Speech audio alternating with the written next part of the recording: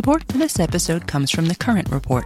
From data privacy to the future of TV, retail media, and beyond, the world of digital marketing is constantly in flux, so how can you keep up? Well, The Current Report is there for you. Each week, marketing leaders on the cutting edge give you the latest insight. If it's creating a buzz, they'll be talking about it. Subscribe to The Current Report wherever you get your podcasts. Support for this podcast comes from another podcast. The world's most valuable resource, it's actually data. Our data, based on our behaviors, is frequently being gathered, tracked, stored, and sold. So what does this mean for us? Join host Rafi Krikorian for Season 2 of Technically Optimistic, where he'll take you on a deep dive into how our data is being used and what we can do about it.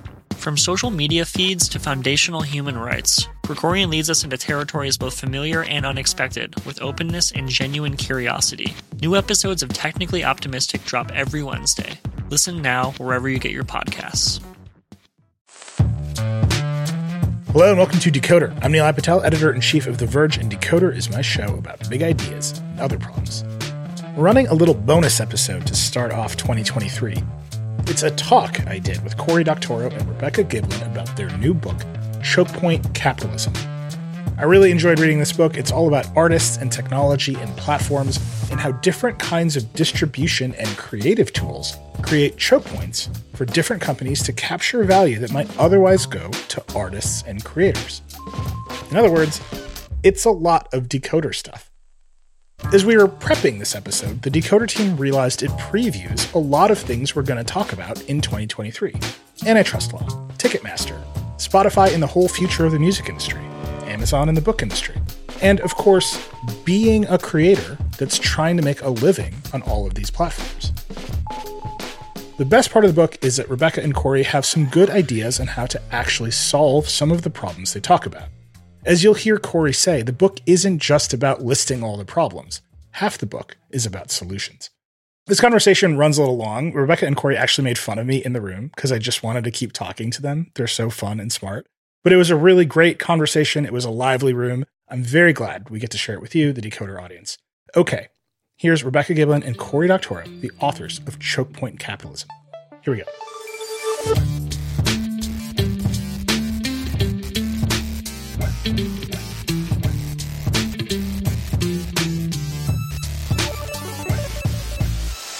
Hello, everybody. I am not Cory Doctorow or Rebecca Giblin. I'm Nilay Patel. I'm the editor of The Verge. These lovely people have asked me to help talk about the book today. But introduce yourselves, Cory and Rebecca. Sure. I'm Cory Doctorow, and I'm one of the authors of this book along with Rebecca. I write lots of different things. I'm the author of more than 20 books.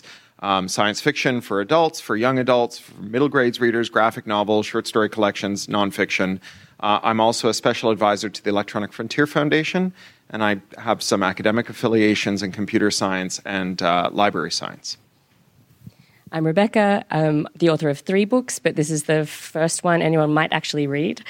I'm a law professor. I obsess over artists' rights and access to knowledge and culture, and just do all kinds of things to try and generate evidence to figure out what's really going on and how we can do a better job of achieving both of those things. Most recently, I started a little publishing house where we published 160 books in order to create a new way for out-of-print authors to get paid, but also to find out what kind of culture we're losing through that. And I've known Cory for, we were just figuring it out, like about 10 years or now. so, yeah. I was going to start with a list of questions about choke point capitalism and the creator economy, but actually Amazon did us a great favor this week by lowering rates for creators on Twitch in a way that I think just sort of fundamentally explains the thesis of your book. So why don't we walk through that? Sure. So you've all heard of Amazon. You presumably all heard of Twitch. Amazon bought Twitch in 2014. And for an important piece of context, this phenomenon of very large firms buying out parts of their supply chain, it's it's pretty new. Until the Reagan years, it was generally considered illegal for very large firms to buy out their supply chain. That wasn't how companies grew. So this kind of thing that we have now, where you have a company like Google that's made 1.5 successful products in-house. They did a search engine and a Hotmail clone, and then everything else they did failed, and then everything they've done that's successful they bought from someone else, from their ad tech to their mobile stack to their video to their server management. Like, that just wouldn't have happened historically. This is a new phenomenon that we have, this growth through acquisition. And Amazon bought Twitch, and they said what everyone who buys another company, every monopolist who buys another company always says, which is that there will be efficiencies and synergies. We'll make this company work better. Twitch has two sets of costs, right? They have these fixed costs, which is like developing the software, figuring out how to develop new features that help streamers get paid, that kind of thing. And then they have bandwidth. So the fixed costs are fixed no matter what. If you have 1 million streamers, you have 5 streamers, you still got to pay the same amount of money to develop those features. Bandwidth, though, like, totally depends on how big you get. So if you're going to grow, you need cheap bandwidth. Amazon Web Services, like, the cheapest bandwidth you can buy, right? Like, they are the world's biggest consumer of bandwidth, wholesaler of bandwidth. They can do a real favor for Twitch. So they said, here we go. Here's our new service, and we're going to launch it. And they went out to the creators and they said, come on board and we'll give you a generous 50-50 split, which is to say we'll keep half the money you earn. But of course, there were some creators who didn't want to give half of their money to Amazon. And to those creators, they quietly said, don't tell anyone, we're going to give you 70%. So that's what they did. And they lured in a bunch of creators at that 70% rate. The cheaper guys were presumably subsidizing them. Years go by. They become by far the leader in their sector. And now people are accustomed to using Twitch to watch streamers. They have the app, they have an account, maybe they've got subscriptions, and they're just kind of locked in. And if you want to be a streamer, you really got to show up for Twitch, because Twitch has got your audience all in a corral. And so then they turn around to these 70%ers and they say, we're bumping you to 50%. We're altering the deal. Pray we don't alter it further. And they publish an account of why they're doing it. The president of the company is like, we're doing this for fairness. Because wasn't it unfair that all you working schmucks got 50%, but these superstars got 70%? And it was. Like, that is like materially unfair and kind of shady that they were doing it all on the down low. But it does raise this like really obvious question, which is, why is the remedy for that not just giving everybody 70%? After all, in his letter to his creative workers, he explains that they figured out how to like increase the revenue per minute of video by some fantastic amount. That each one of these people is making much more money for Amazon. So why don't we use some of that money to change the split so that everybody gets this 70% rate that apparently they could afford? We can tell they can afford it because they were offering it. So this is the kind of a little parable about choke point capitalism. You stick all of the audience inside a walled garden, and then you say to the creators, I know you want to reach your audience, and we want to help you reach that audience, but to reach that audience, you're going to have to make some concessions, because if you don't make the concessions to us, well, you can try and go it on your own, but I think you'll find that everybody who wants to watch your entertainment is inside our little walled garden here. So the particular part of this story that stuck with me was Amazon published a justification. Yeah. This is amazing. I just brought the quote up because that's what really stuck with me as well. And the justification is the rates. Yeah. This was Sam Biddle talking about this, who was just like, wait, Amazon is charging Amazon so much money to run the business via Amazon that it has no choice but to take more money from streamers. And that's really the essence of choke point capitalism. Sure. Right. So the justification is that the published rates for Amazon Web Services are quite high. And so to support one streamer, they have to pay like $1,000 a year or something. But the idea that Twitch is paying the published rates for Amazon Web Services is really quite ridiculous, because almost no big company pays the published rates for anything. Also, if Twitch wasn't owned by Amazon, they could go to Google Cloud, right, or Microsoft Azure. It's the consolidation that creates the self-serving justification. And it raises this interesting question, because if Amazon wasn't proposing to discount Twitch once it became an Amazon company, then what was the synergy? right? Where is the what savings do you realize from moving Twitch inside of Amazon? And I think we see what the savings is, which is that you can suppress the wages of the creators who do the work that generate the revenue because you become the only game in town. That is like a demonstrable synergy that they've produced for their shareholders, not for the streamers. And this is coming as well. This is coming for other creators in the Amazon universe because Amazon, when the publishers tried to resist Amazon's play to get their ebooks up so cheaply that it was going to like decimate their physical book business, the publishers resisted. Amazon retaliated by changing its rates for self-published authors to give them a 70% split, which was far, far, far higher than any kind of royalties you could get from a traditional publishing deal. So a lot of authors did jump ship. But of course, those higher royalty rates are still only going to be in place until everybody is locked into that system in the same way they already are with Twitch. Then that's also going to be ratcheted down too. That's always the play. All right, let me push back on both of you. It should be obvious to this room that I agree with them. But let me put on my Bezos hat. Amazon does face some ferocious competition for streamers. YouTube exists. There was a platform famously called Mixer that Microsoft invested a lot of money in paid streamers to stream exclusively on Mixer. Ninja, I think most famously, was paid exclusively by Microsoft to bring audience to Mixer. It was a spectacular, I think it lasted less than 3 months. And then now he's back on Twitch. Yeah, I mean, I think you're proving the point, right? Which is that new market entrants struggle because they just... But the new market entrants here in this case are Google and Microsoft. So Google's you're right that Google's number 2, right? And they're it's not like YouTube's a bad business, but there's this amazing thing that happens when a sector is highly concentrated, which is that without ever having to sit around a table and collude, they arrive at a common position. It just becomes just a kind of natural element of the culture. And, there are lots of reasons to explain it or lots of theories. Like these people, like if there's only a couple of companies in a sector, then everyone who's worked at one has worked at the other, right? That's how you become a senior executive. There's no room in the org chart for you. You get poached by the other guy and then you come back and forth. And in the meantime, you're like godparents to each other's kids and executors of each other's estates. You stand up for each other at your weddings. You go on vacations together. That persists even after you leave the firm, because wouldn't it be weird if when you quit Amazon and went to YouTube that you had to leave all your friends behind? Of course they stay friends, right? So there's this one explanation, which is that they just all end up friends with each other and then they converge on it. There is another explanation, which is that sometimes they sit around a table and collude. So one of the things that came out of the state's lawsuit against the ad tech duopoly, Google and Facebook, was the revelation that Google and Facebook had a project called Jedi Blue, where they just sat down and illegally colluded to rig the ad market so that they could steal money from publishers and advertisers and put it in their own pockets, and also make sure that nobody else could enter that market and offer better rates to either advertisers or publishers or both.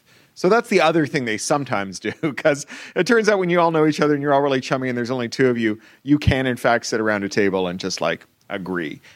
Sorry, go ahead, Rebecca. I was going to say, and you don't even need to do that in highly concentrated markets.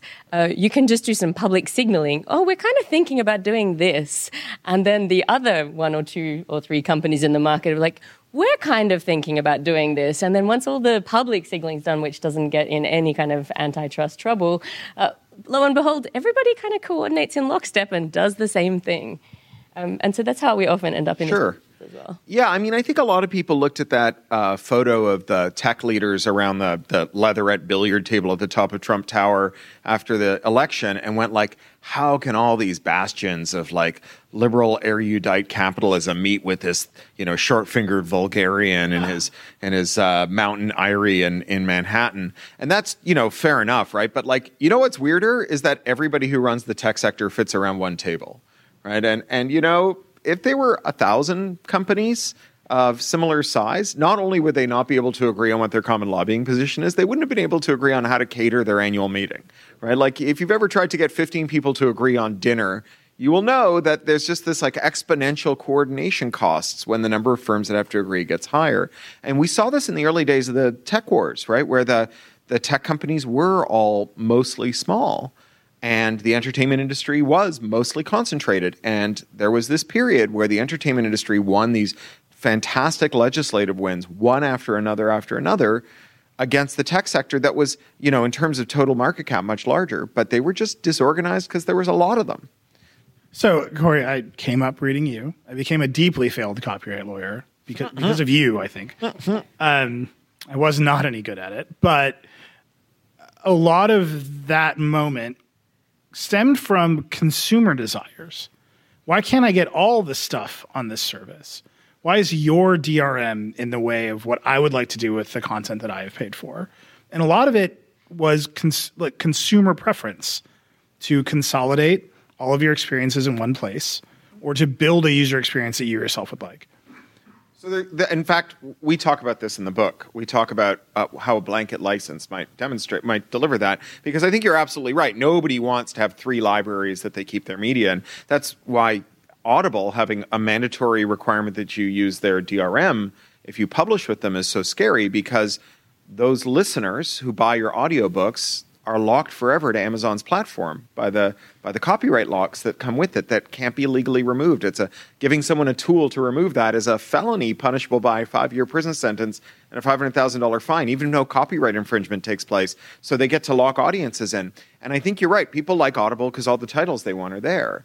But nobody is like, what I like most about Audible, and if it went away, I'd leave, is the fact that all of these books are locked to Audible, right? That's not a unique selling proposition for anyone. People like iTunes having all the music, right? But nobody is using iTunes for the DRM. And so if you remove the DRM, all that you get is a new market where if I enter the market, I can say, hey, have you got a bunch of iTunes songs that you've got and they're stuck in Apple's silo and you want a better player that's more full-featured and does stuff that Apple doesn't do?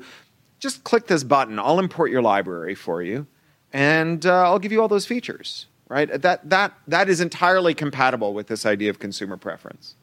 And the fact that Audible has managed to create this choke point with the DRM and capture such an enormous share of the market has resulted in, I think, one of the most egregious things that we write about in the book, which is a scandal called AudibleGate, which some of you might have heard about. Basically, what happened is that independent authors and smaller publishers get their books onto Audible via something called the ACX platform, which is also owned by Audible Amazon. And they have really opaque royalty statements, and they had this incredible shakedown that they were pulling. Let me explain how it worked. So basically, you might have seen this if you do have Audible yourself, that there's a really generous returns policy. You can return a book that you've listened, even if you've listened to the whole thing, even if you liked it, no questions asked. And this is only available to people who are actually subscribers of Audible. And what Amazon is doing there is just what we were talking about in that video on the way in, which is they're trying to use that to lock in subscribers. They want people to be paying every single month. And if one of the ways that they keep people locked in is by allowing them to return these books, then they want to do it. But who pays for that? Now, this was not at all clear in the contracts, and it was definitely not clear in the accounting, right? But what was happening is every single time one of those books got returned, and boy, was it happening a lot. Some people were using this like a library to get like unlimited credits and keep listening to books every single month, right? What would happen is the authors would have to pay all of those royalties back. Right, so the only reason that anybody found out about this, the outrageous bit with the accounting, is that Amazon would say, you've sold 3 units, right? That was net sales. And so it wouldn't be like, you sold 13 units, but there were 10 returns. That was all hidden. But then one day, there was a data glitch. 3 weeks of returns all showed up in a single day, and finally people realized what was going on. And that allowed them to, independent authors, to mobilize against this, and they've been fighting really hard in this campaign led by an incredible author and now activist called Susan May. They have managed to get some change, but it's really, really hard to get Amazon and Audible to do anything other than the bare minimum to avert the scandal, and so it's still absolutely outrageous what's going on. And they estimate the cost of the wage theft to be in the hundreds of millions of dollars that were taken from these authors. And the authors pay to produce the books. These independent books are produced at the author's expense. Mm-hmm. They pay the narrators, or they enter into royalty splits with the narrators. Either way, they all get screwed. And Amazon locks them into... Yeah, incredible 7-year contracts, right? Without investing anything in the contracts, anything in the production of the work. And then the other thing is once these authors started looking into it, this other author called Colleen Cross, who used to be a financial fraud accountant and now writes financial fraud thrillers, she started really digging into, hang on a minute, if they're doing that, what else are they doing? And she started looking at what was going on with the royalties and she's like, hang on a second, what we're getting paid doesn't actually make sense if they're paying us according to what the contracts say we're supposed to get paid. And she thinks they're actually deducting the cost of those returns twice. And this is also where we get into the hundreds of millions of dollars. Now, nobody knows for sure exactly what's going on because, again, really, really difficult to get any kind of information out of Amazon and Audible. And these authors, they're really atomized, individual. They're not unionized for reasons because it's super hard to unionize as individual workers, especially here in the States. But I'm so outraged even talking about it because it just stacks on every single abuse that you can possibly think of, puts it on all these people, hides it, and there is essentially no redress. And those of you who backed our Kickstarter will know that we kickstarted the audiobook so that we didn't have to sell it on Audible, but that we took the chapter about how Audible has stolen hundreds of millions of dollars from creators, we packaged it as a standalone audiobook, and we published it using ACX as an Audible exclusive. So it's the only part of the book that you can get on Audible is the part that describes the scam that is Audible. Please don't buy it. Don't buy it, yeah. We have to take a break, but when we come back, we're going to spend a little more time talking about Spotify and the music industry. We'll be right back.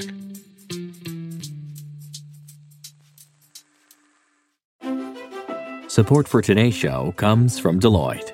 Here's the story of innovation told in 5 words.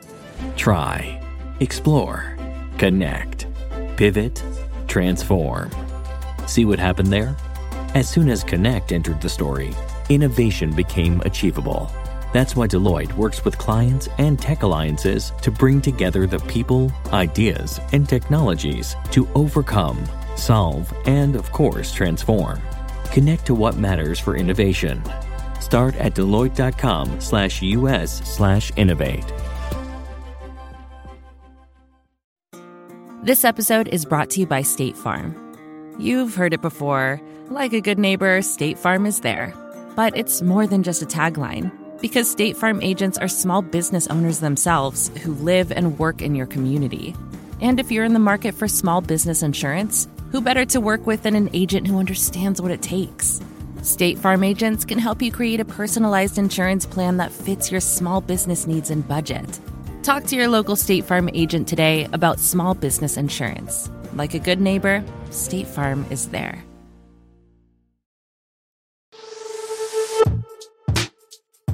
We're back. One thing that struck me as I was reading the book is the first big chunk of it is about the music industry. You're obviously describing Audible, which is another audio format. There's another piece of the book that's about Spotify and podcasting.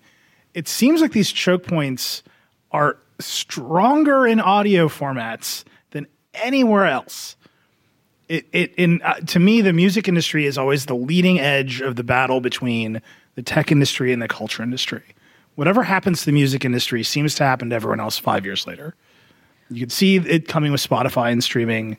It came with Disney Plus and HBO Max. It just came down the pike that we're going to DRM everything and stream it to you. Why do you think that is? Well, what's really interesting about music is how these choke points kind of stack together and interact. And so, for example, we start with the fact that there are 3 record labels that control, I think, still almost 70% of the global recorded music market. And they own the 3 publishing companies that control almost as much. They've accumulated enormous reservoirs of copyright rights over time, not just from investing in the creation itself, but often by buying these up from distressed companies at fire sale prices over time. And because copyrights last so long, we're talking life of author plus 70 years, a little bit different for sound recordings, but we don't need to get too wonky here. Even though we don't need record labels for production and distribution in the way that we used to, they've still got outsized power over the future of the recorded music markets because they control those rights. And so people criticize streaming companies a lot, and they're outraged that it doesn't pay artists better. But what a lot of people forget is that it was the major record labels that decided how streaming was going to work and how it would pay, right? And then on top of that, we've got those copyright reservoirs, but then we've also got this really arcane, complicated system around music licensing, so that it's really, really difficult to start a streaming company. There are so many incredibly passionate, knowledgeable people who care about artists, who really want to try different models, make things work in different ways. But because the licensing system is so complicated and expensive, and because the record labels require such enormous investments in order to enter the market, people just are not able to do so in any kind of numbers, which is why we've got a streaming market dominated by Spotify and a few others that are owned by big tech. Those are the people that can afford to play. So there's the interaction of those things. Spotify would, Daniel Ek talks about, and would love the licensing system to be simplified, that this is something that really is limiting their growth. It's so expensive for Spotify to start up in new markets as well, right? But it also has the effect of limiting the competition that Spotify has to face. And that's a reality that really dramatically affects the way that people can get their music to market. It does seem like the duration of this sort of standard copyright regime around the world is a real problem here. But it also seems like the opacity of how the big companies manage those copyright, like they own a lot of it. They take really long licenses. When you sign up for any social platform, you have given everything to Google from the jump every time you upload a YouTube video. Is that a place to undo the choke point? Is that a place where you can extract value back out of the system? Well, I'll jump in again just because there's one other thing that we can stack on that also helps answer this question. There are huge inefficiencies in this system around how we actually get the money that is paid to the streaming companies out to artists. So every country has its own collecting societies, for example, that are very often tasked with matching the revenues to the creators and getting it paid. They've all got their own individual databases that they look after and maintain individually, right? It's an incredibly inefficient system. Very often they can't even work out who Beyonce is, right? And it's really expensive as well. So even when you look at the money that is in streaming, the amount of it that gets siphoned away at other points in the value chain, because there are all of these other choke points as well, that's a huge influence on the amount of money that actually gets paid out to creators. And that's, I think, one place where it's a no-brainer, where we should be looking at that and doing something similar to what was done with the Music Modernization Act here, which was in the publishing side to say, well, this system is just simply not working. It didn't work for anyone, so the incentives were there to fix it. We need to do that in other places as well. Get the incentives right, stop so much leakage, and get more money actually going to artists. Yeah, one of the things that prompted us to write this book is having spent decades in a kind of false binary debate where people said, look, you either have to brief for team entertainment industry, which wants to make more copyright and make it last longer, or you have to brief for team tech, which wants at best different copyright or maybe less copyright, and that you have to just sort of you pick one side, and if you're a creator, you pick a side, you become a streamer, you become a traditional musician, whatever, and you hope that when this clash of the titans is over, that whichever giant emerges victorious, if you chose the right one, that they will reward your loyalty by dribbling a few more crumbs for you once they manage to take over the industry. And we thought that this was just wrong, that there is a kind of excluded middle here in the form of creators seizing their own power. And that one of the problems is that so much of this debate ended up revolving around copyright, which, as a not great copyright lawyer by your account, you'll know that like nobody understands, right? That it's a field that most artists don't understand well. Most people in publishing don't understand. Many people who work in culture ministries don't understand very well. It is often the case that just sort of basic factual errors emerge in these debates.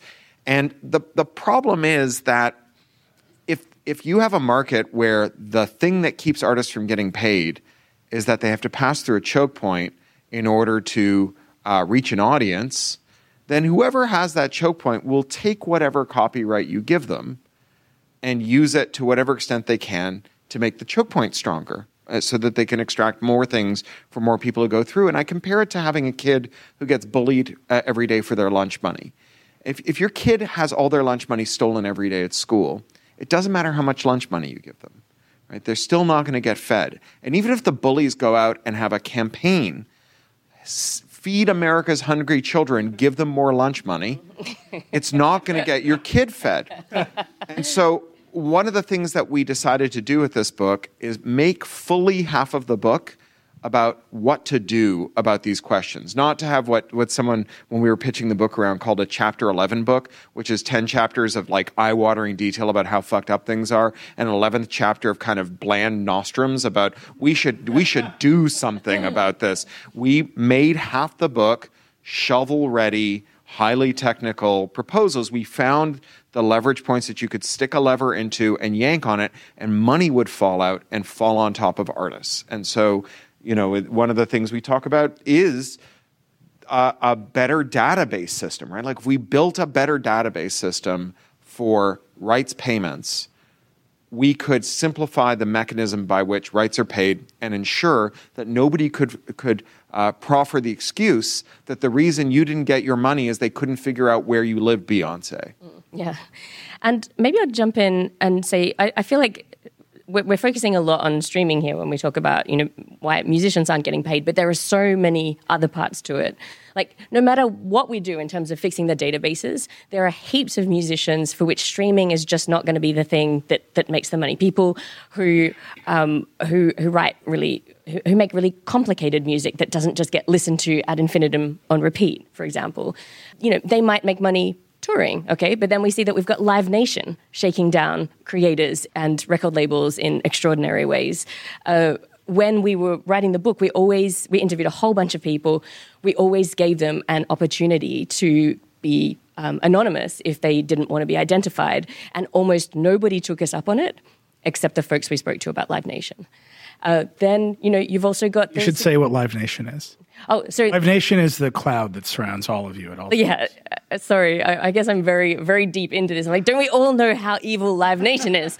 Live Nation it's Ticketmaster, right? Ticketmaster, but also a bunch of the biggest live music venues in the world.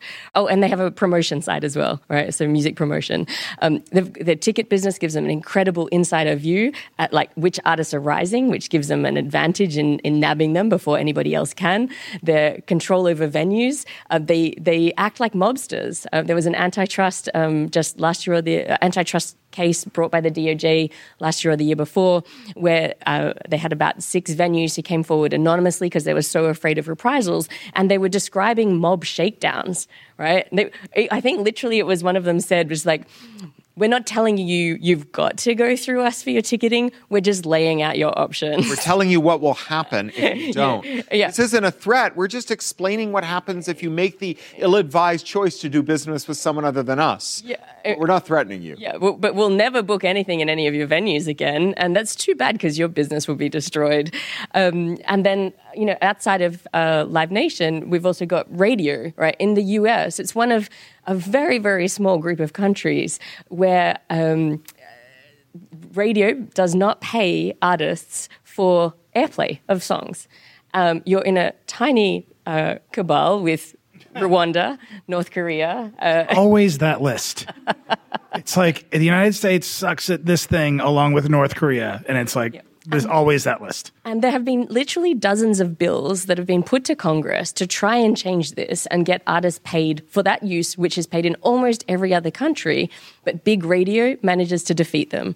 So we can see over and over again that copyright and contracts and all of these other things we get into in the book, they're servants of big business, not servants of artists and not the public. So I want to remind everybody, we've got some questions coming in. If you care to use your Monopoly-provided phone to go on the open web, you can ask us questions. We'll take them. I do want to get to solutions. Yeah. But before I make that turn, I want to go from one wonky system of law to another deeply wonky system of law. So we talked a bunch about copyright law. We're talking a lot about competition and how there should be more companies and artists should have more choices and consumers should have more choices.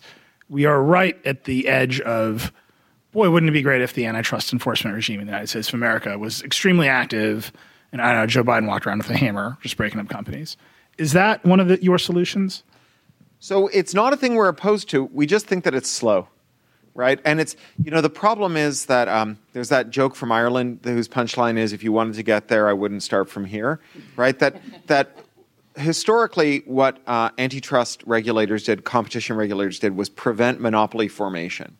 Because monopolies are very sticky, right? They have a lot of power, right? They're too big to fail and too big to jail. It took 69 years to break up AT&T. So, yeah, let's go after the Live Nation. I almost said Live Journal. Let's go after Live Journal, everybody. After the Live Journal merger. It's been enough. Let's bring back fanfic.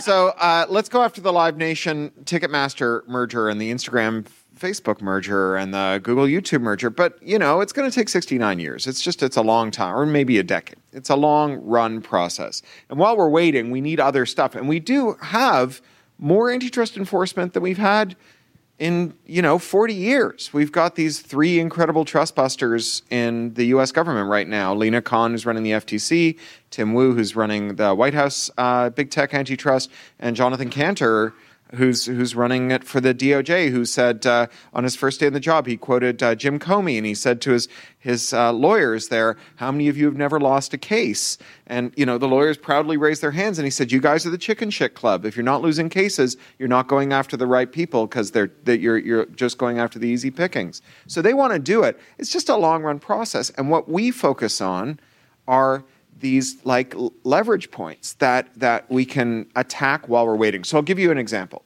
right? If you sign a contract involving royalties, it usually involves the right to audit your royalty statements. Now that's expensive, it's hard to do, but lots of creators groups, I'm a member of the Science Fiction Writers Association, we have a lottery where a couple of times a year we'll pick a member and they can go get their royalty statements audited at the organization's expense.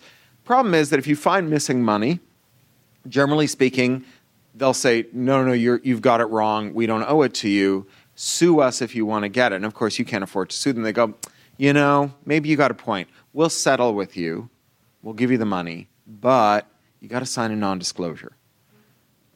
Which means that if you, like many of the people we interviewed for this book, find large amounts of money, one person we spoke to found 6 figures, money stolen from them. And this will shock and amaze you. But nearly every instance of this, all but one that we encountered in our research, involved an error in favor of the publisher, label, or studio and not the musician. Or I don't know how that happens. It is really just a genuinely incredible set of coincidences. We're talking tens of thousands of examples. Tens of thousands. Okay, one. That was in the artist benefit. So, you find several $100,000 that were stolen from you.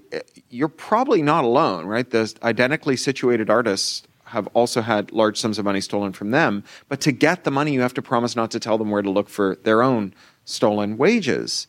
Well, all of these contracts, because of market consolidation, are consummated in California, New York, and Washington State. Contracts of state matter, right? We could just introduce 3 very short bills that said, as a matter of public policy, non-disclosure is not enforceable in the state of New York where it relates to royalty statement, material omissions or errors in royalty statements.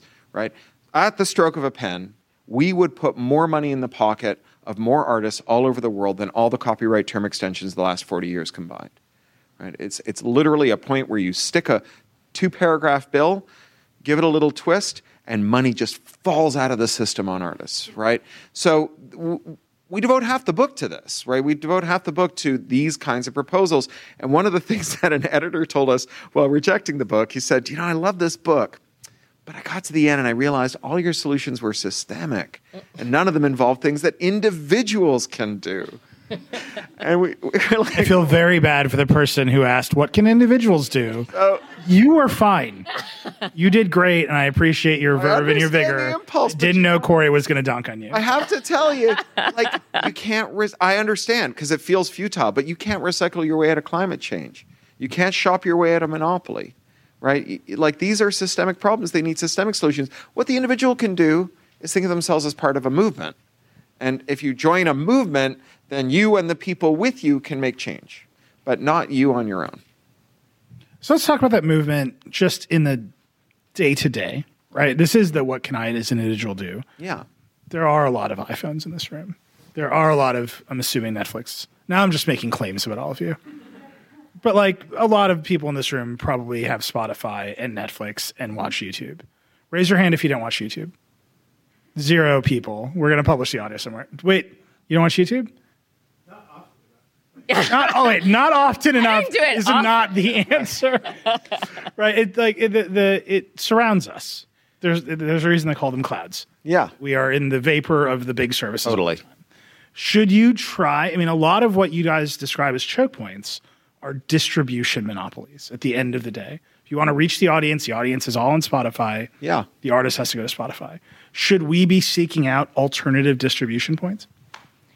No, but it's hard, right? There's a reason why we go to YouTube, because everything there is there and it's convenient. There's a reason as well. People buy everything on Amazon now. Like, it's a few years since I've been in the city.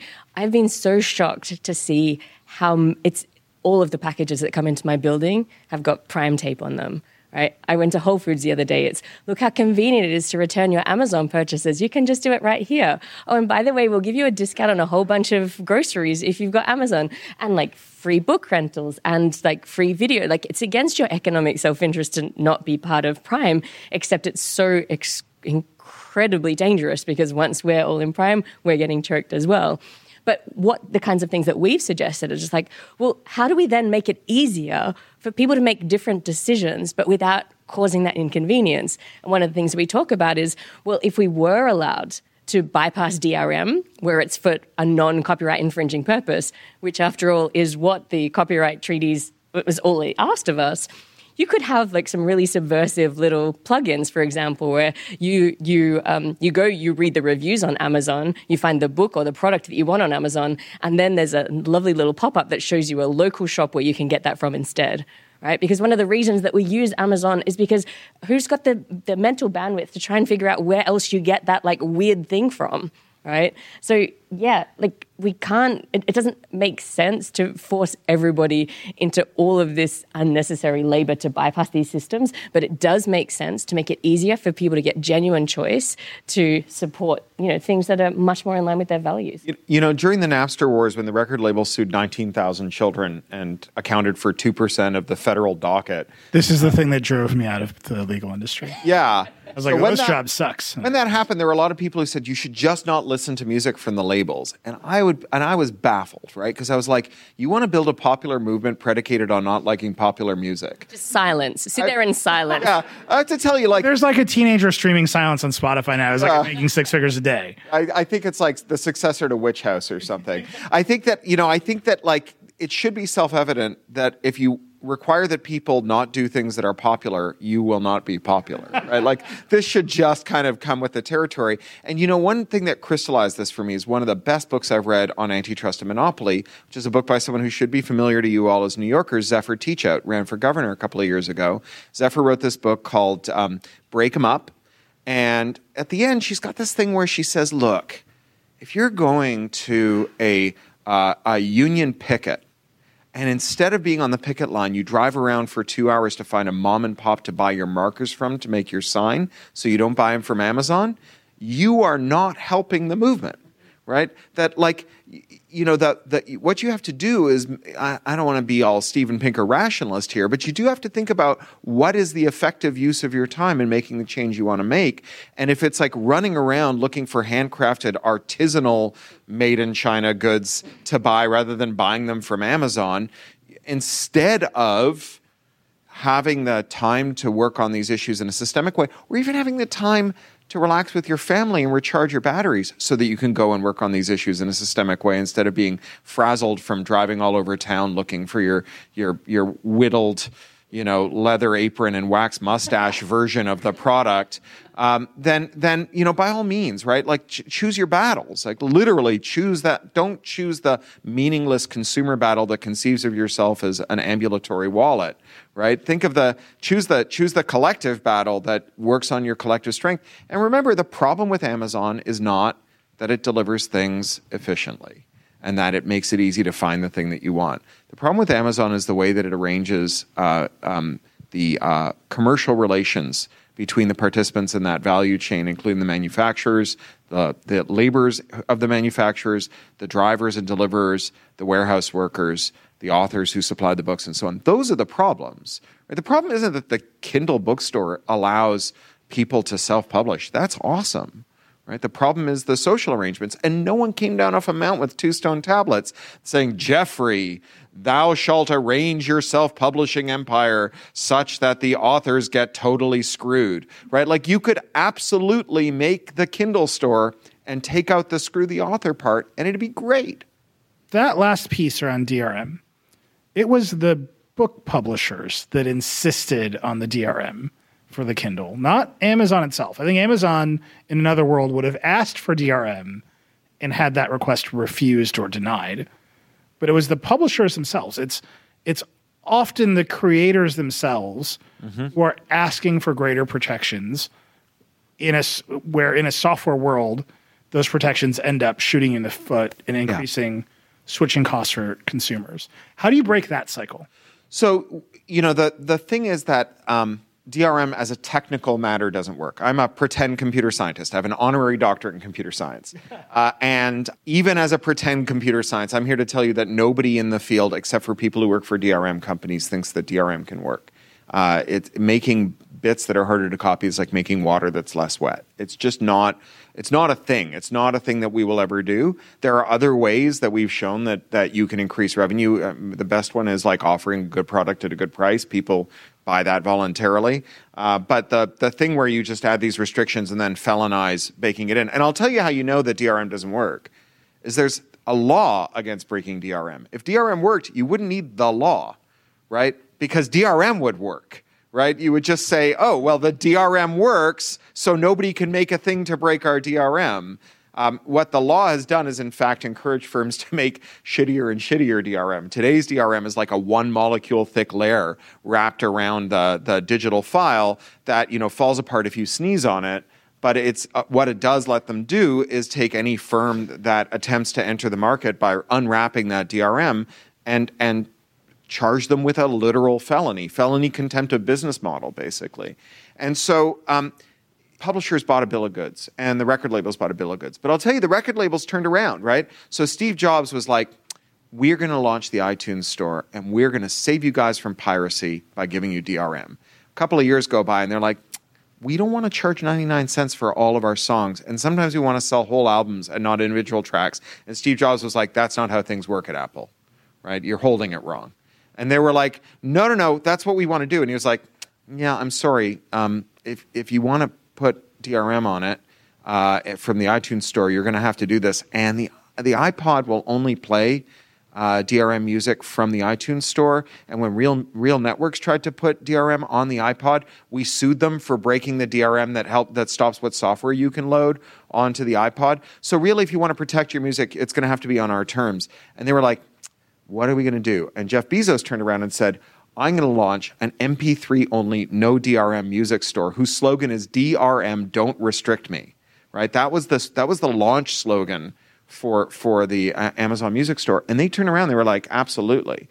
Now, today, they operate Audible, and they don't let you choose whether you're going to have DRM. They require you to have DRM. And the major distributors, although you can choose whether you want DRM on your ebook, the major distributors don't. So our plucky little lefty publisher, Beacon Books, which is 150 years old, owned by the Unitarian Universalists, published Howard Zinn. Albert Einstein once said that if the world will survive, it will be because of the noble efforts of the Unitarian Universalists and Beacon Press. They got an amazing brag sheet. They don't distribute themselves. They're distributed by Random House, which is like the largest publishing monopoly in the industry. Random House wouldn't carry our audiobook, or our ebook, rather, because we said you can't put DRM on it. And they were just like, it's too hard for us to tick the box that says no DRM on some of these books. We only distribute with DRM. So the copy that you buy on Amazon, if you buy it on Amazon, I don't know why you would, is, although many of you are, because it is the #1 Amazon antitrust book right now, which is weird. But if you buy that, we self-publish that with Beacon, right? We put it in the Kindle store as like a Kindle self-published title. It didn't go through the Random House channel. So what's happened now is that although maybe the entertainment industry provided the initial impetus, it's now become non-discretionary. Like, you can't sell a movie to Netflix for distribution and say, but I don't want the DRM. We have to take one more break. When we come back, we're taking questions from the audience, which means we end up talking about the blockchain. That is not my fault. We'll be right back. Support for this show comes from Sylvan Learning. As a parent, you want your child to have every opportunity, but giving them the tools they need to tackle every challenge, that takes a team. Now more than ever, educational support tailored exactly to what your child needs can make all the difference.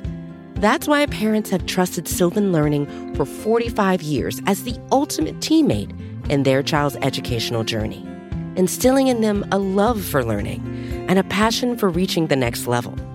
And Sylvan's Insight Assessment can identify gaps in learning and areas that could be of concern for your child. It's a 360-degree view into your child's learning that you can't find anywhere else, and helps ensure that your child didn't miss something in school that might put them at a disadvantage in the future. And right now, it's the best price of the year at $29. Go to sylvan29.com to learn more and get your child's assessment for only $29. That's SYLVAN 29.com.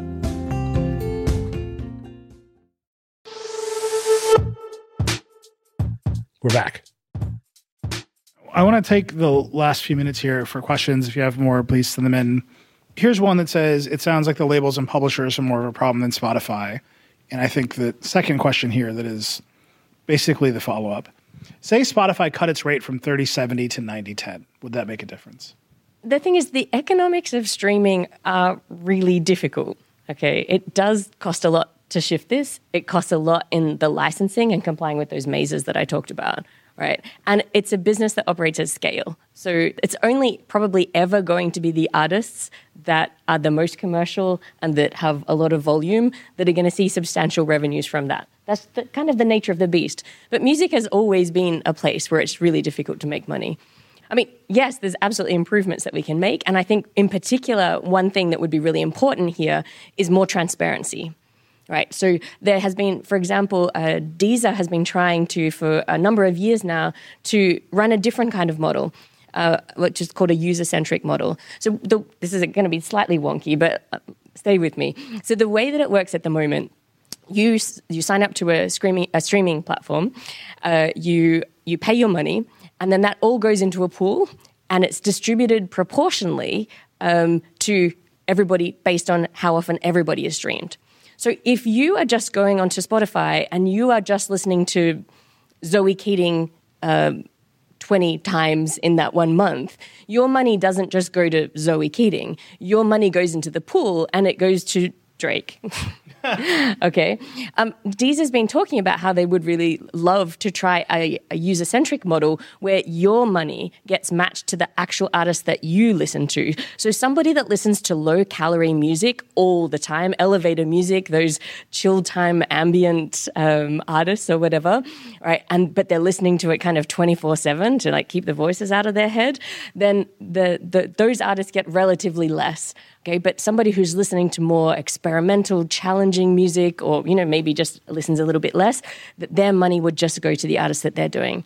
Now, our understanding and what we've seen reported is that it's the labels who are really blocking this kind of move from happening, but also the lack of transparency in this industry means we don't even have any modeling to really kind of figure out accurately how this would, we don't know for sure, like who would be the winners and who would be the losers because we don't have transparency to kind of find out how different ways of dividing up the pie would work. And so that means that we can't have public debate around how it should be. So I think like the number one thing that we could do straight away, and we saw it with the Audiblegate example about how much change we can get by shining a light into dark corners, is we need to have more transparency everywhere, including in streaming. Yeah, it's, back to that joke from Ireland. It's I always want to call it an Irish joke. It is not like Irish joke means something different. Joke from Ireland. If you wanted to get there, you wouldn't start from here. So the story of Spotify and the labels is really instructive. So you have the labels, they control all the catalog. They control the catalog not because they invested directly in it, but because they bought their nascent rivals and their major rivals, often at fire sale prices. The Spotify launches, in order to get access to that catalog, Spotify sells significant chunks of equity to the labels. So the labels are investors in Spotify. They own a big piece of it. They negotiate a rate with Spotify that's very low per stream. That means that the revenue that Spotify generates doesn't come to the labels in their guise as licensors who have licensed music to them. It comes to them as investors who have made an investment because now Spotify has a better monetary but cash basis, right? They're paying less for the music they've got, but they also have a most favored nation status deal. So if you're an independent label and you go in, you have to sell at the same rate that the labels themselves have done. So you can see how you get like this knock-on effect where you have the monopoly that begets the monopoly, you have dirty dealing that begets the dirty dealing, and then you have an enormous amount of opacity in the relations between the labels and Spotify. So the labels go in and they say, oh, well, we're going to take a lower per stream rate, but in order to protect our artists, we want a minimum monthly payout of X million dollars. Well, okay, if you get X million dollars every month, but because of the low stream rate, 20 million of it is not attributable to any given stream because you're not charging much for the stream. That's unattributed revenue. And you get to do what you want with it. You can distribute it to the artists you favor. You can put it in a special account that gets ended up spent on, ivory handle back scratchers. Whatever you want, you can do with that money. And there's no obvious way to know what's going on. It's all sort of hidden inside this very opaque set of interlocking commercial arrangements. Oh, can I jump in there? Yeah. So that's actually a great example of the value of transparency, right? Because that's how it used to be. And then there was the Spotify contract with, I think it was Sony, was leaked. Everybody kind of found out about all of this, the ways these deals were structured. And at that time... Verge like that deal? Uh-huh. That out there? It was us. It was very nice. That's right. It was you. You're in the book with that one. Nice. So when that got leaked and everybody kind of finally got confirmation that a lot of stuff they'd suspected was happening was actually happening, then the major labels got kind of publicly shamed into changing the rules around what you did with the black box money, the unattributable revenue. So again, we can just see as soon as you shine light on those dark corners, we can actually achieve change without having to wait for the 50 years it might take for an antitrust case to wind its way through.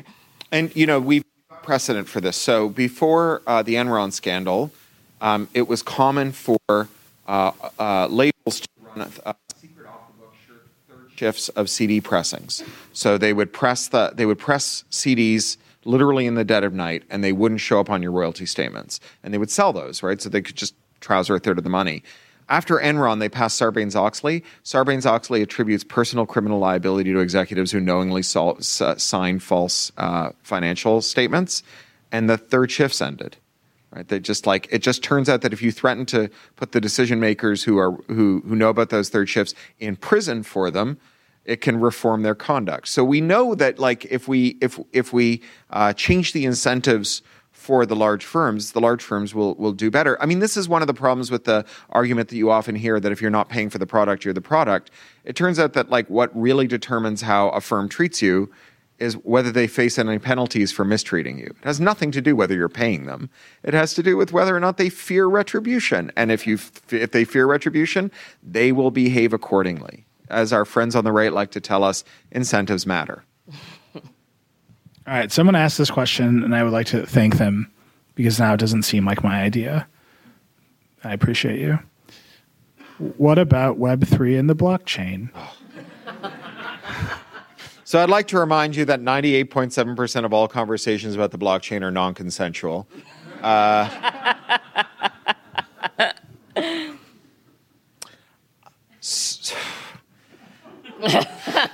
So look, I want to point out, I'm going to do my best.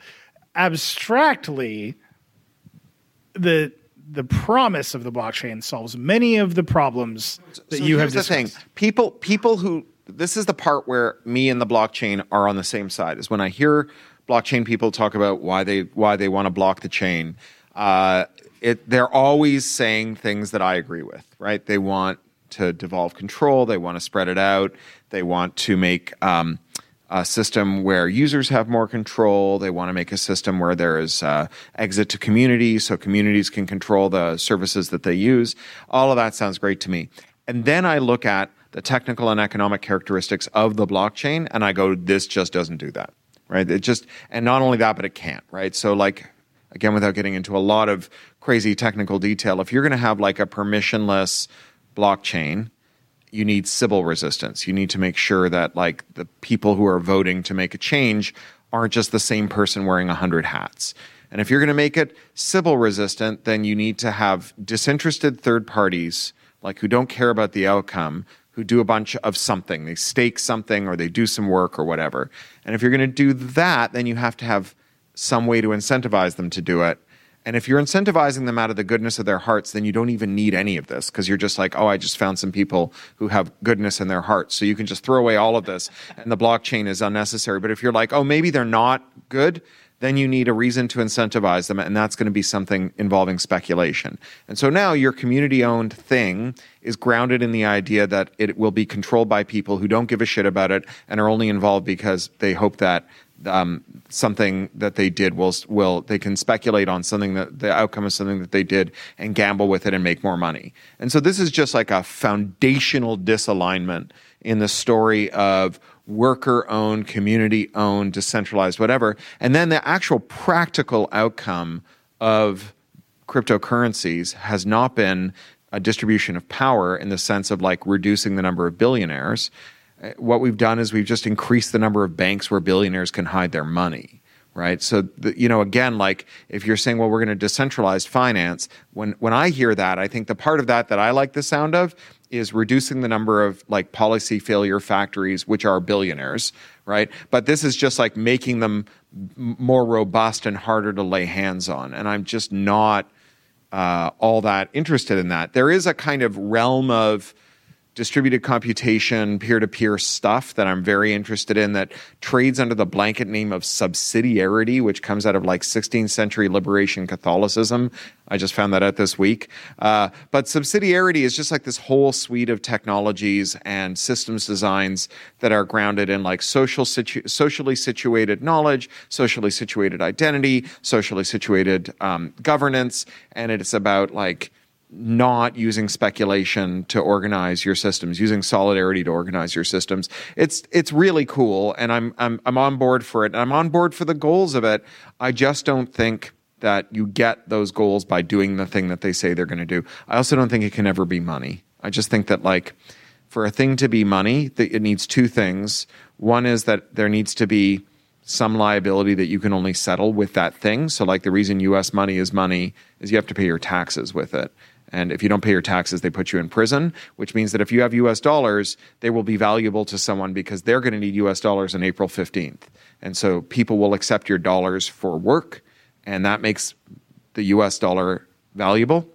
Not only are there no liabilities that you can only settle with cryptocurrency, there are no liabilities that you can settle with cryptocurrency. Nothing is for sale in cryptocurrency except other cryptocurrency and NFTs and ransomware payments, right? Like you cannot buy a Bored Ape hamburger at the Bored Ape hamburger stand with Bored Ape coins because of the other reason that cryptocurrency can't be money, which is that any economist, whether they're a Marxist or an Austrian, will tell you that if you have a commodity that has a fixed supply and a variable demand, that the price of that commodity will be variable, right? It'll be volatile because the number of people who want it will determine the price, right? Price is set by supply and demand meeting. That's the Laffer curve. If the supply never changes, if it's fixed, then the changes in demand will make the price go blah, blah, blah.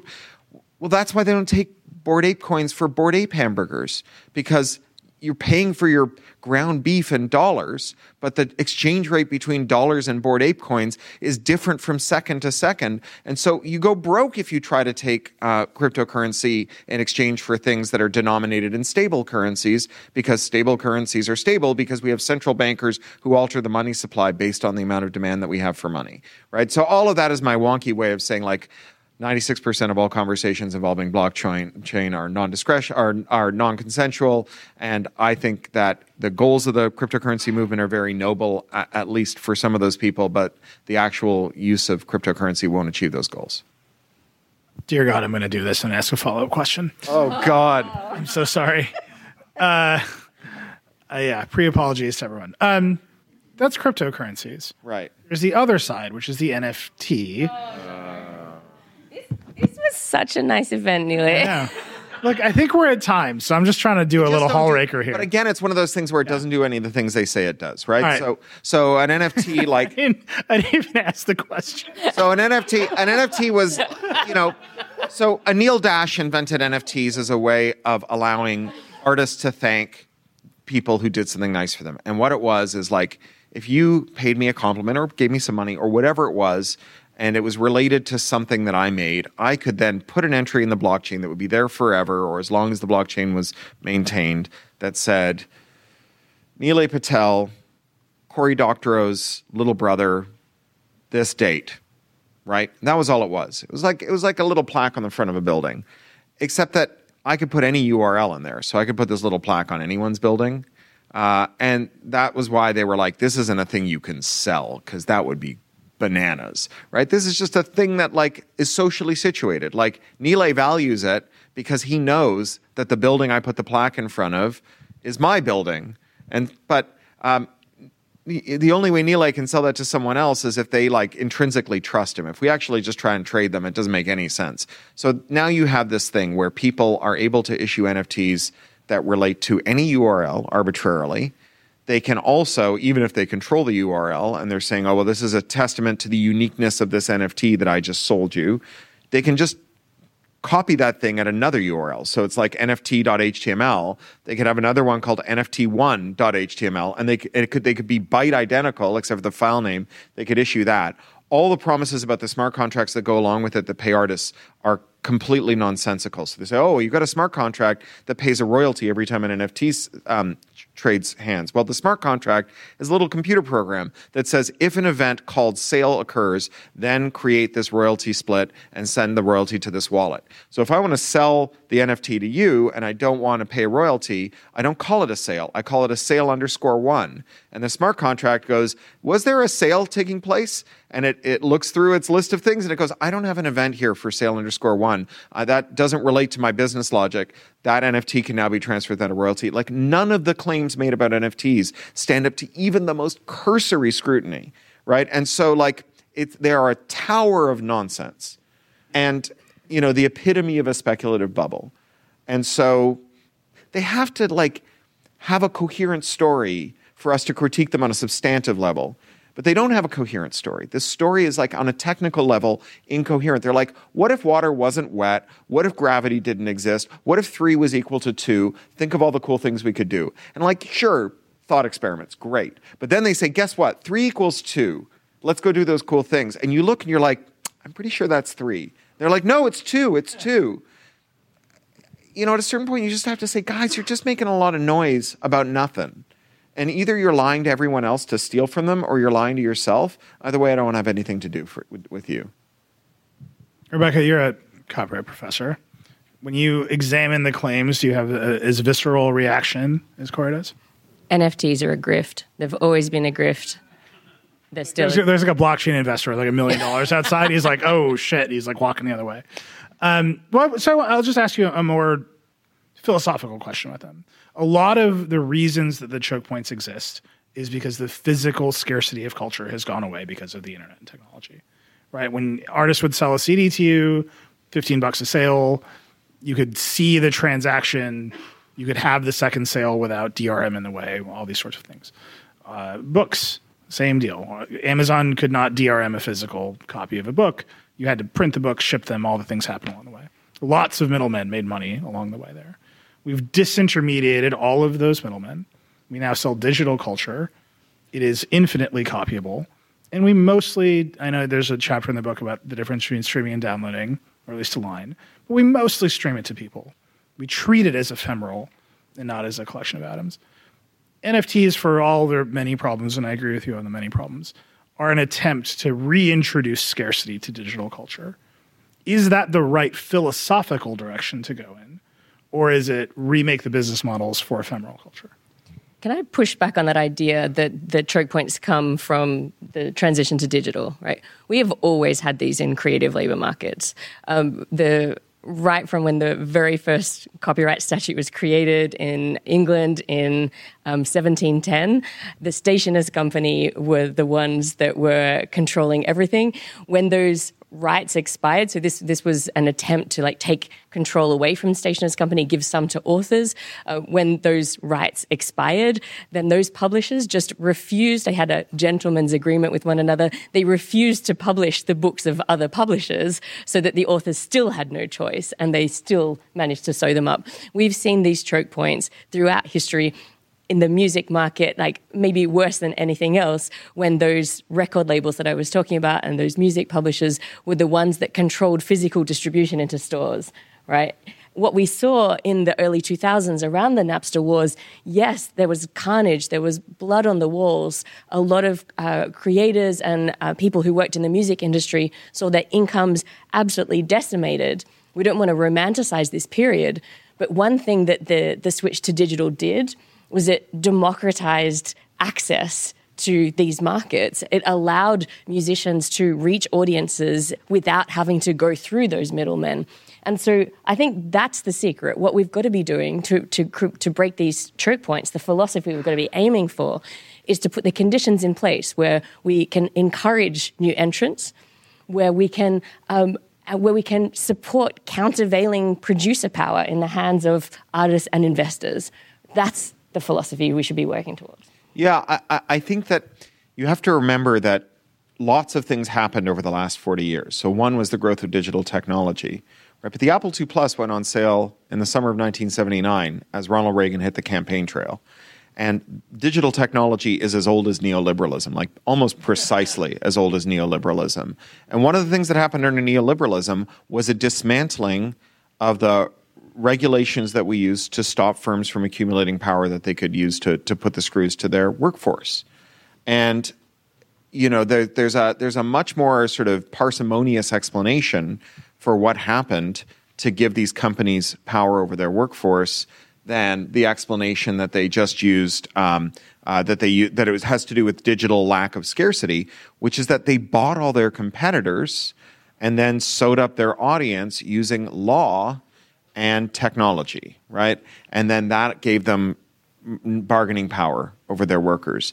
And you don't have to reach to exotic explanations because it's right there, right? How did Universal Music end up controlling so much of the music industry? They bought all their rivals. There's actually a great book called Creative License by Kembry McLeod that we cite in the book about the history of sampling.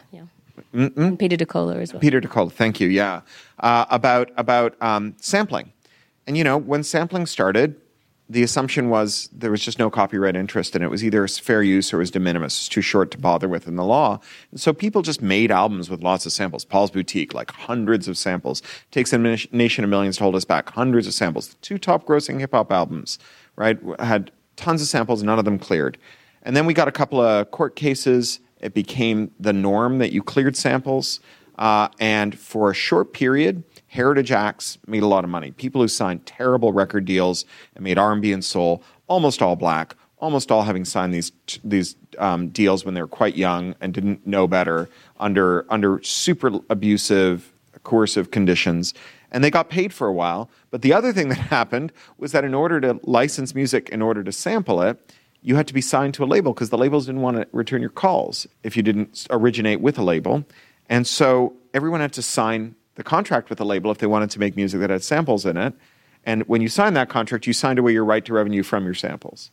And so you just had this flywheel where everybody who wanted to make music that had samples in it had to sign up and sign away the right to have their own music sampled, and it just ended up in the label's pocket. You can see how that mechanism worked. It's not like the shifting of value from performers' side of the balance sheet to labels' investors didn't come about as a result of it being too easy to copy things, right? It came about as a result of this intermixture of copyright and negotiating leverage that allowed them to just take control. And I think that we need to really look at the technical. When they say, "Oh, this is how it happened," you need to ask, what was the technical mechanism by which the lack of scarcity caused that? And if you can't find the explanation, I think you should look somewhere else. And I think we have a lot of those explanations. I'm not saying digital played no role, right? But I'm just saying that let's not overweight this as a clash of civilizations between the information wants to be free crowd and the information wants to be expensive crowd. And like, let's look at it as like a clash of material class interests related to monopolies in their workforces. I feel like I could definitely do another full 90 minutes. Yes. On whether you should pay for samples and argue both sides really quite ferociously. But we have gone 90 minutes. I want to end here. It's a good question, and I think all three of us probably have different answers to it. It is a little individual action, but I think it's the right place to end. How do we as individuals, particularly artists who are not getting paid enough right now, keep our heads up and survive? I mean, and you have survived every version of the creative economy. I mean, so I don't kid myself that I'm not very lucky. I'm very, very lucky to have gotten where I've gotten. When I talk to students that I teach as writers, I say, like, don't quit your day job is not just a snarky thing. It's actually sound advice. It gives you something to write about as well. There's a reason that I left EFF for a while to write full time and then went back. It wasn't just money. It was because, like, working for a nonprofit is not a lucrative thing to do. It was because I needed things to write about.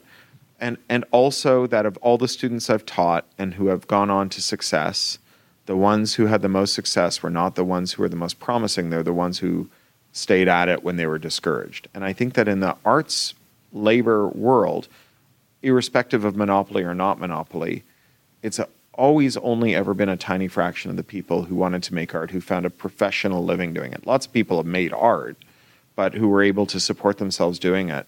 And the chances for success are so narrow and so few and far between that you have to keep plugging in ways that don't make any sense. I think this is one of the reasons that we get treated so badly, is because, like, the only people who stick with it are people who can't bear to quit, right? It's the joke about the kid who runs away and joins the circus. His dad finds him shoveling elephant shit and says, "Son, come home." And he says, "What, and quit show business?"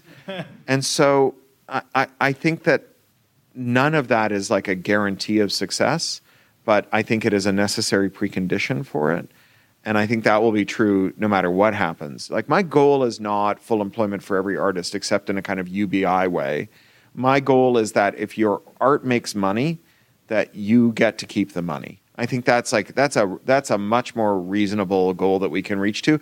Also, I would like UBI for artists. But I think we can, like, before we get to UBI for artists, we can just say, if your art is making money, you should get that money.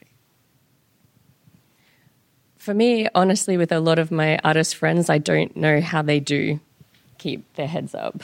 But for the ones who are more successful at it, aside from everything that Corey said, which I agree with, I think it's around connection and community. It's around talking. I think for a lot of people, when you're not making very much money, it can feel like a real failure. You're slogging it out. You're working so hard.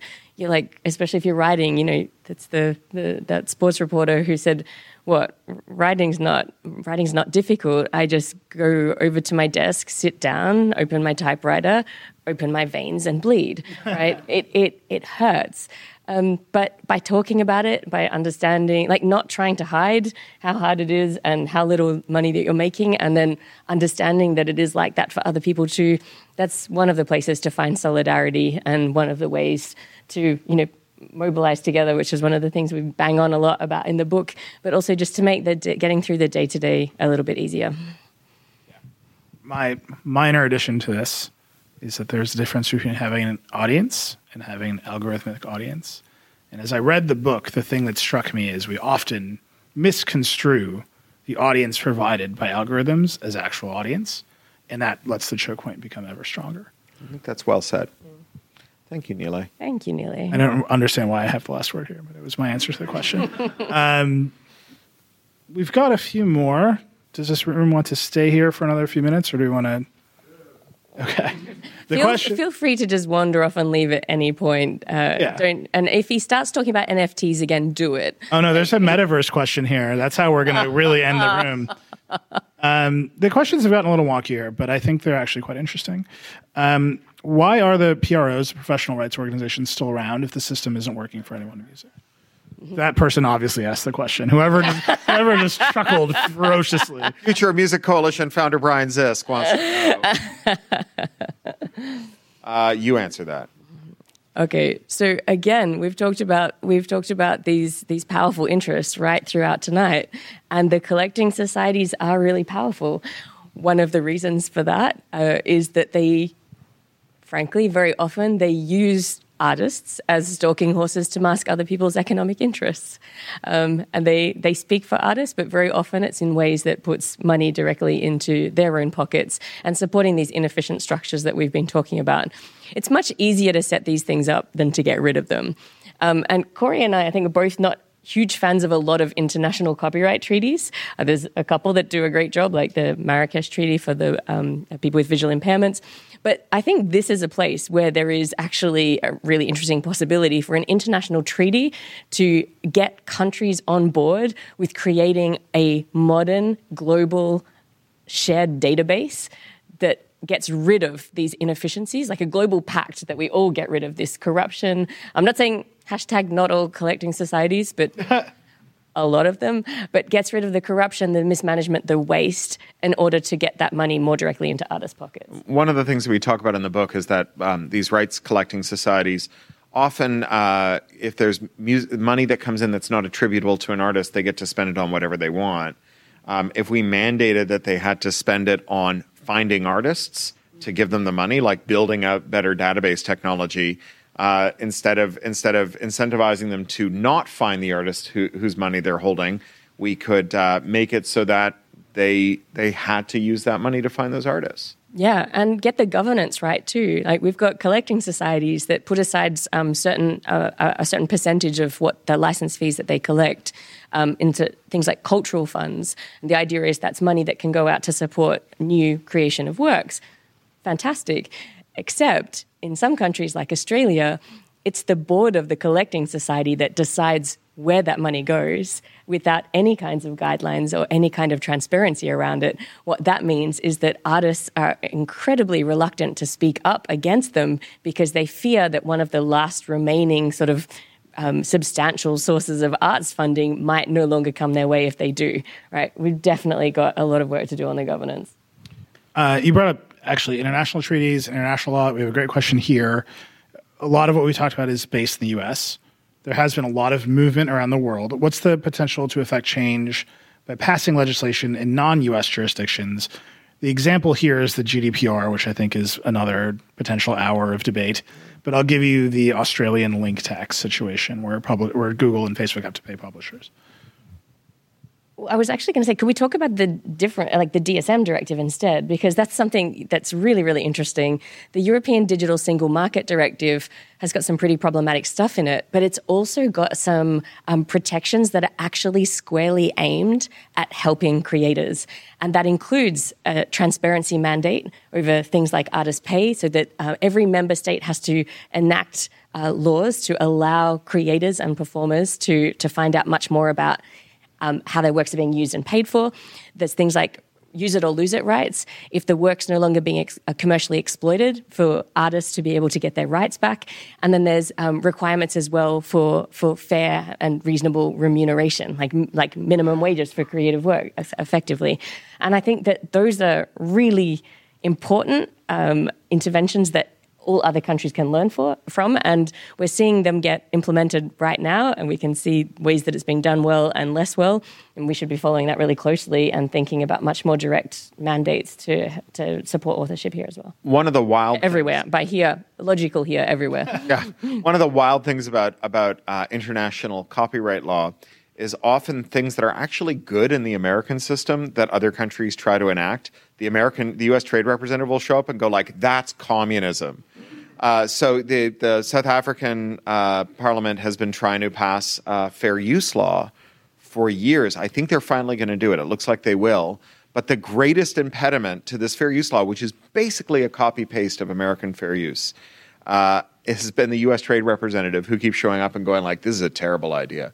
Only a stupid person would have this law." Oh, and by the way, that will violate your international obligations under the Berne Convention. Yeah. It's illegal to have this law. We can have it, but nobody else. Mm-mm. So one of the better elements of American copyright law that still has room for improvement is something called termination right that Rebecca is one of the world's experts on, which is the right after 30 years to send a letter to the Copyright Office, file some paperwork and say, or 35. 35.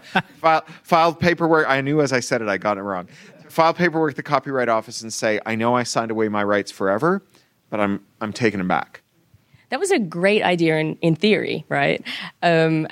In practice, like I said, you got these people, these powerful lobbyists for the content industries in this closed-door room. There are transcripts I managed to track down, which are just incredible to see that the quiet parts that they were saying out loud.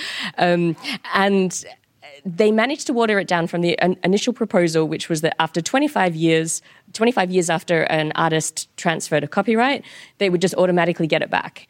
And then by then, everybody knows what the work is worth. You've got a chance to, maybe you license it back to the same company, or maybe maybe you get a fresh advance. Maybe they invest something in publicity. Maybe you give it to a different kind of company. We can see like how different the music landscape would be if that original proposal had come out, because the music. The record industries would know they couldn't just rely on having your copyrights for 95 years, right? They would every 25 years have to be putting the conditions in place to make them more attractive than a competitor, and then they wouldn't have such control over the future of the market. Now, what actually happened in that closed-door room is they made it as impossible to use as they could. So now it's after 35 years. It's not automatic. You've got so many hoops to jump through, and it's really unclear exactly when it will be possible to do this successfully. And a study that my team did, where we scraped the Copyright Office database, we got every single copyright termination notice that's ever been issued since those laws were created in 1976. And we looked at how it was actually being used. And they're hardly being used at all, because creators know that there is going to be so much expense and uncertainty if they really want to push this, that there's absolutely no point. Okay, so it's a great idea in practice, implemented in a terrible way. We've got every possibility in the world of doing it better if we do actually want to take creators' rights seriously. And some creators in the U.S. have used it successfully. Mm-hmm. Sweet Valley High, all of those books, Babysitter's Club books, George Clinton's catalog, a bunch of early Stephen King books and Dean Koontz books. They were all terminated in this way. Now the heirs of Stan Lee are trying to get the characters back from Marvel Disney, which is pretty wild. And the person who made the Game of Life for the Hasbro Corporation, his kids are trying to get the Game of Life back from Hasbro. So all of that is interesting. It's like it actually has made a material difference to a small number of creators, but a substantial one. And so Canada contemplated a termination right. Our homegrown hero, Bryan Adams. I'm a secret Canadian. We're like serial killers. We look like everyone else, and we're everywhere. But Bryan Adams went out and stumped for this, and the U.S. trade representative was like, "I'm sorry, guys, that's communism." That would just be, you just can't do this. It would be so bad for you. You don't understand. And it's amazing the extent to which the best features of American copyright law are the only ones that America doesn't foist on the rest of the world. I think you guys are going to go sign some books. We will. Thank you so much. Thank you all for coming. Thank you, Nilay. Thank you for coming out. Thanks again to Rebecca Giblin and Cory Doctorow for asking me to moderate the discussion about choke point capitalism. I hope you go buy the book. It's great. Thank you for listening. I hope you enjoyed this conversation. As always, I'd love to know what you think of Decoder. You can email us at decoder@theverge.com or hit me up directly. I'm at Reckless on Twitter for now. If you like Decoder, please share it with your friends and subscribe wherever you get your podcasts. If you really like the show, hit us with that 5-star review. Decoder is a production of The Verge and part of the Vox Media Podcast Network. It was produced by Creighton D. Simone and Jackie McDermott. It was edited by Callie Wright. The Decoder music is by Breakmaster Cylinder. Our editorial director is Brooke Minters, and our executive director is Eleanor Donovan. We'll see you next time.